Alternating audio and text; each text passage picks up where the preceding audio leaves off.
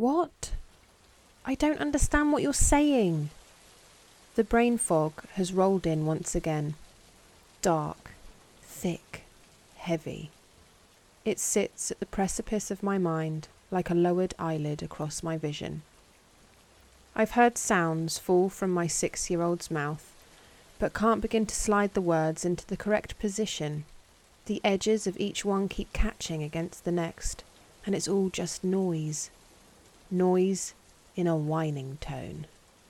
I can feel the frustration bubbling in the depths of my ever-exhausted body. She repeats, and I grasp something about Nepheli did, and I dismiss her away. I had to concentrate so hard to just understand that much. I haven't the energy in me to go and break up a silly, she did this and she did that, between sisters. They need to learn to sort petty shit out for themselves. Lord knows they'll have enough of it through life. Forming a hold of navigation through petty crap is an important life lesson for my young girls. I breathe. A deep, sigh-like inhalation. My knees creak as I shuffle my body weight. The warmth of the hissing hob sends tickling shivers over my skin, like that soul-warming feeling when the sun shines so hard over you, you think for a moment you might just start cooking from the inside out. Closing my eyes, I can feel that sun on my face, boring bright circles through my eyelids.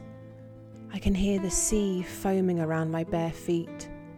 I can smell fresh octopus grilling on coals.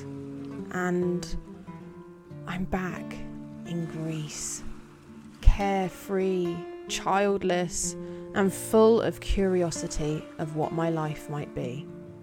Able to go wherever I wanted, at any time, literally whenever. Just pick myself up and be completely independent and autonomous. I could drink, I could fuck, I could dance, I could lay around for hours in the sun, laughing with friends, and not once would I think, oh God, I'm forgetting something, what the hell am I forgetting? Not once. What peace, what absolute power I had over my life with such ignorance to that force. But then, that ignorance brought about a new force, pregnancy.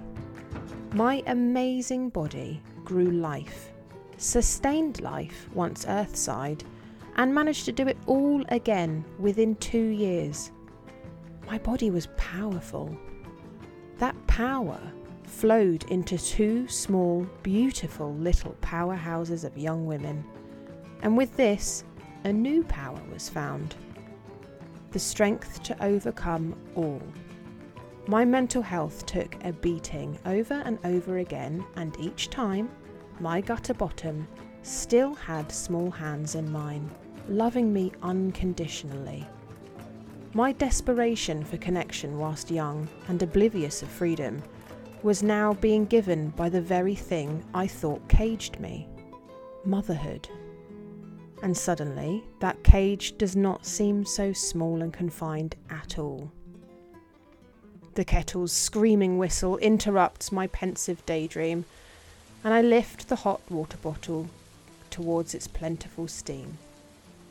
The ever-recognisable smell of hot rubber singes my nostrils, and I can feel another deep inhalation growing. This one's a yawn.